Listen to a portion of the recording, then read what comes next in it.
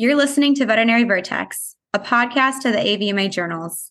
In this episode, we discuss the June JAVMA dermatology supplement with our guest, Dr. Rosanna Marcella.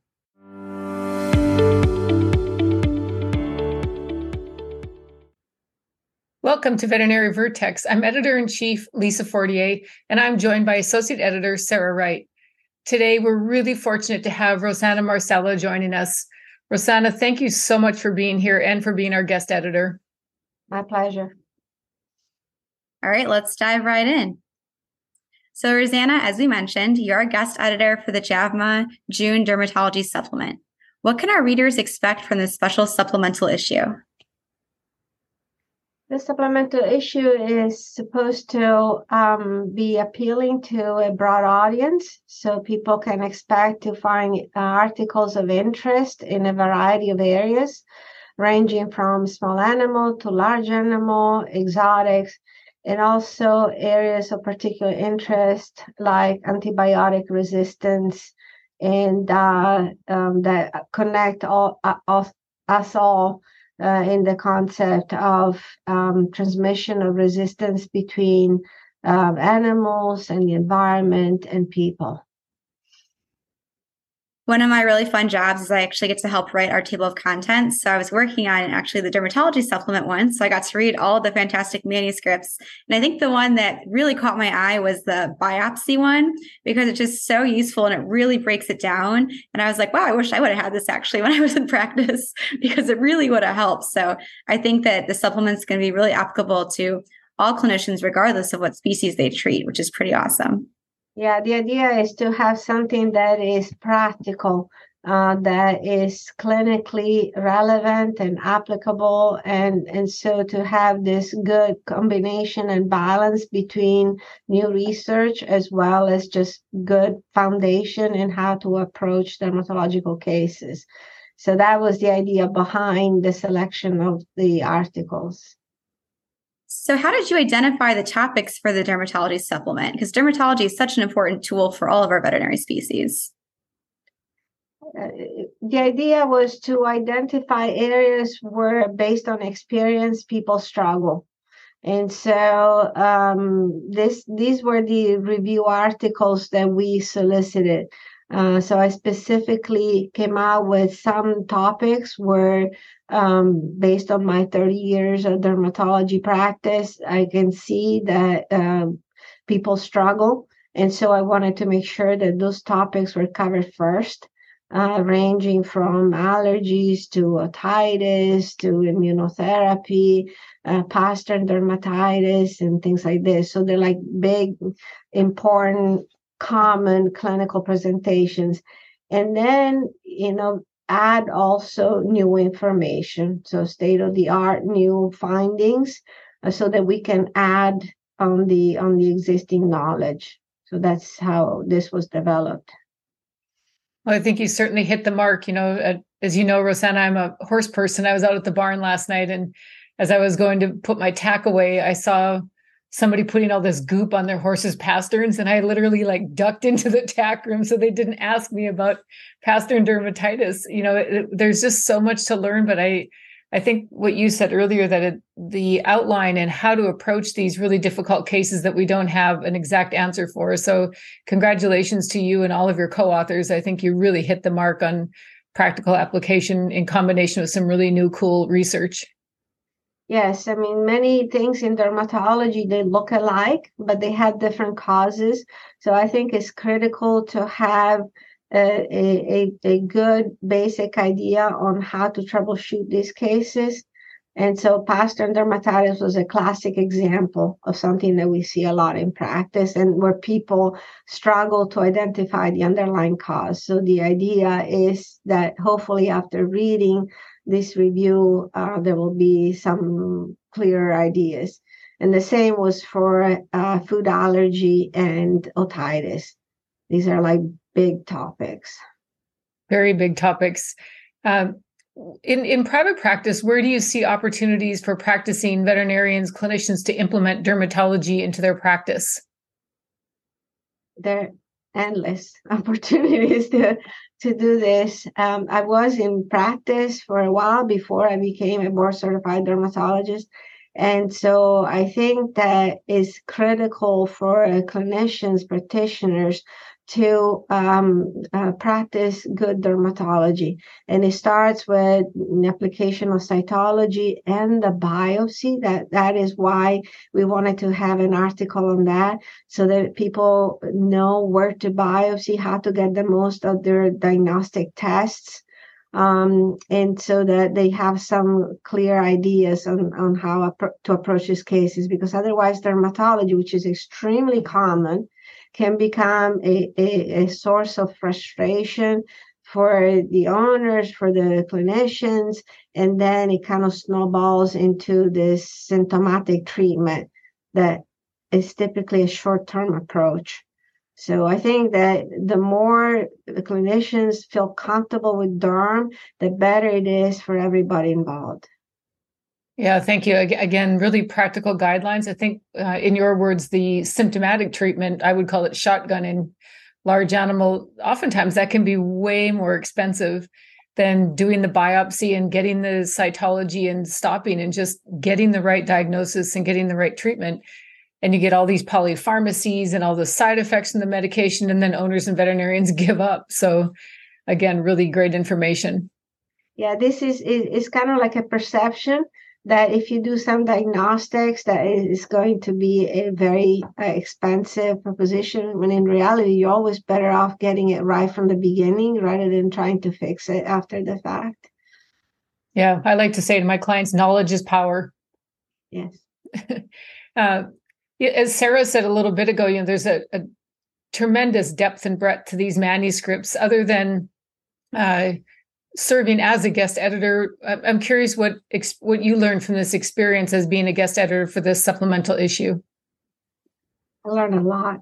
I think it obviously goes beyond dermatology. You obviously learn that every time that you read somebody else's work, right? So learning never ends.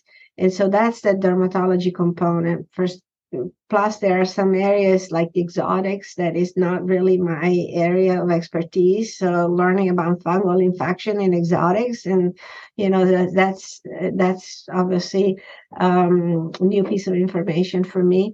But I think the important thing is also how to bring the best out of all these articles, how to work with people, and in a way that is kind of comprehensive and well balanced. So I was editor for veterinary dermatology a long time ago, and so that was my first introduction with the review process, the editing, and so on. But you always learn something new. The more you do it, the more you learn. I'm very thankful actually for JAVMA that helped with a large portion of the logistics of this issue. Yeah, we have a really awesome team, and shout out to our production team too. They're fabulous. And I know they worked really hard on this supplement. So just thank you to everyone. Yeah. So as you mentioned, you're a diplomat of the American College of Veterinary Dermatology. How did your advanced training prepare you to be a guest editor for this supplement? The exposure to a large number of skilled, knowledgeable people that you've known over the years and you worked with, so that you can figure out who are the good people to recruit and ask, and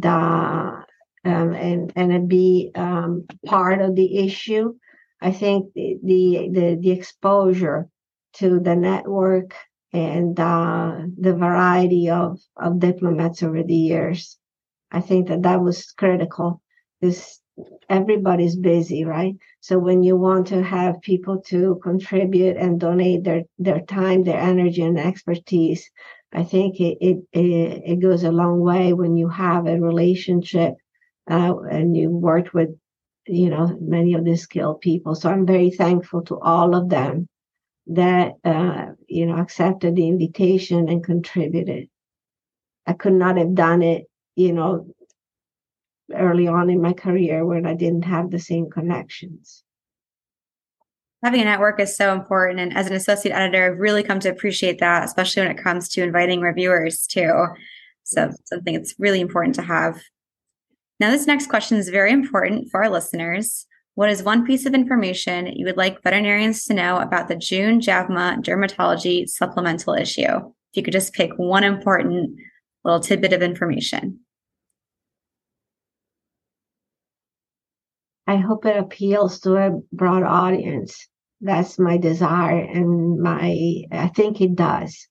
So my hope is that when people pick this issue, they can look at it and they can find it useful, and that everybody can find something that they can relate to that can make a difference in their clinical practice. Well, thank you again, Rosanna. It certainly will. It's super practical and covers an amazing breadth of knowledge. I agree with you. Reading the one about exotics and fungal diseases, I was like, well, there's a good dinner topic. All your friends will be like, what are they talking about next to that next table? For sure. Yeah. As we wind down a little bit, I just want to again say thank you. And we ask a little bit of a more personal, kind of a funny question that our reviewers and Sarah and I like to ask. What is the oldest or the most interesting thing on your desk or in your desk drawer? What I have that is probably the oldest item is I 15 so years ago, I had to be in the hospital for a while, and a friend of mine made a bracelet pulling hair from each one of my horses. So this bracelet is kind of like a combination of colors, from their manes. And so it's extremely dear to me. I never wear it because I don't want to damage it. And it sits in my drawer. And it's probably the oldest item I have, I think, at this point in time, yes.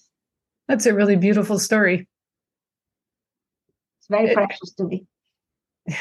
Yeah, very good. The other thing, I even heard this on ESPN this morning when they were talking about, some of the different basketball players, and they're using the word grit, like who can make it after back-to-back games and a little bit of an injury and all that thing, all those sorts of things that make champions. And you're clearly a champion in your field. Where do you think your grit comes from? I think it's probably multifactorial. I think part is I suspect is genetic because my parents had it. And so I witnessed that in their behavior. And so having been through the war and many challenges at the time in Europe, I think that I observed that early on. And then I was basically forced to practice this growing up because I had a variety of challenges health-wise. And all the things that they told me that I couldn't do, I guess you couldn't convince me that it was not possible. So I think I worked very hard early on to overcome difficulties. And I think, although I was not happy at the time, because I was constantly, making comparison of how easy things were for other people, I have to say that now I'm thankful because I think it kind of taught me early on to be passionate and to work hard towards something that you truly believe in. So Very inspiring. Thanks for sharing. Just thank you again for being here today and talking with us. And thanks for being our guest editor for this supplemental issue. We are so excited for our readers to get their hands on this and learn from you and all of our contributing authors. Thank you. So to our listeners, you can read the manuscripts in the dermatology supplement on our journal's website or in print June JAVMA's supplemental issue. I'm Dr. Sarah Wright with Dr. Lisa Fortier. We want to thank each of you for joining us on this episode of the Veterinary Vertex podcast. We love sharing cutting-edge veterinary research with you, and we want to hear from you. Be sure to leave us a rating and review on Apple Podcasts or whatever platform you listen to.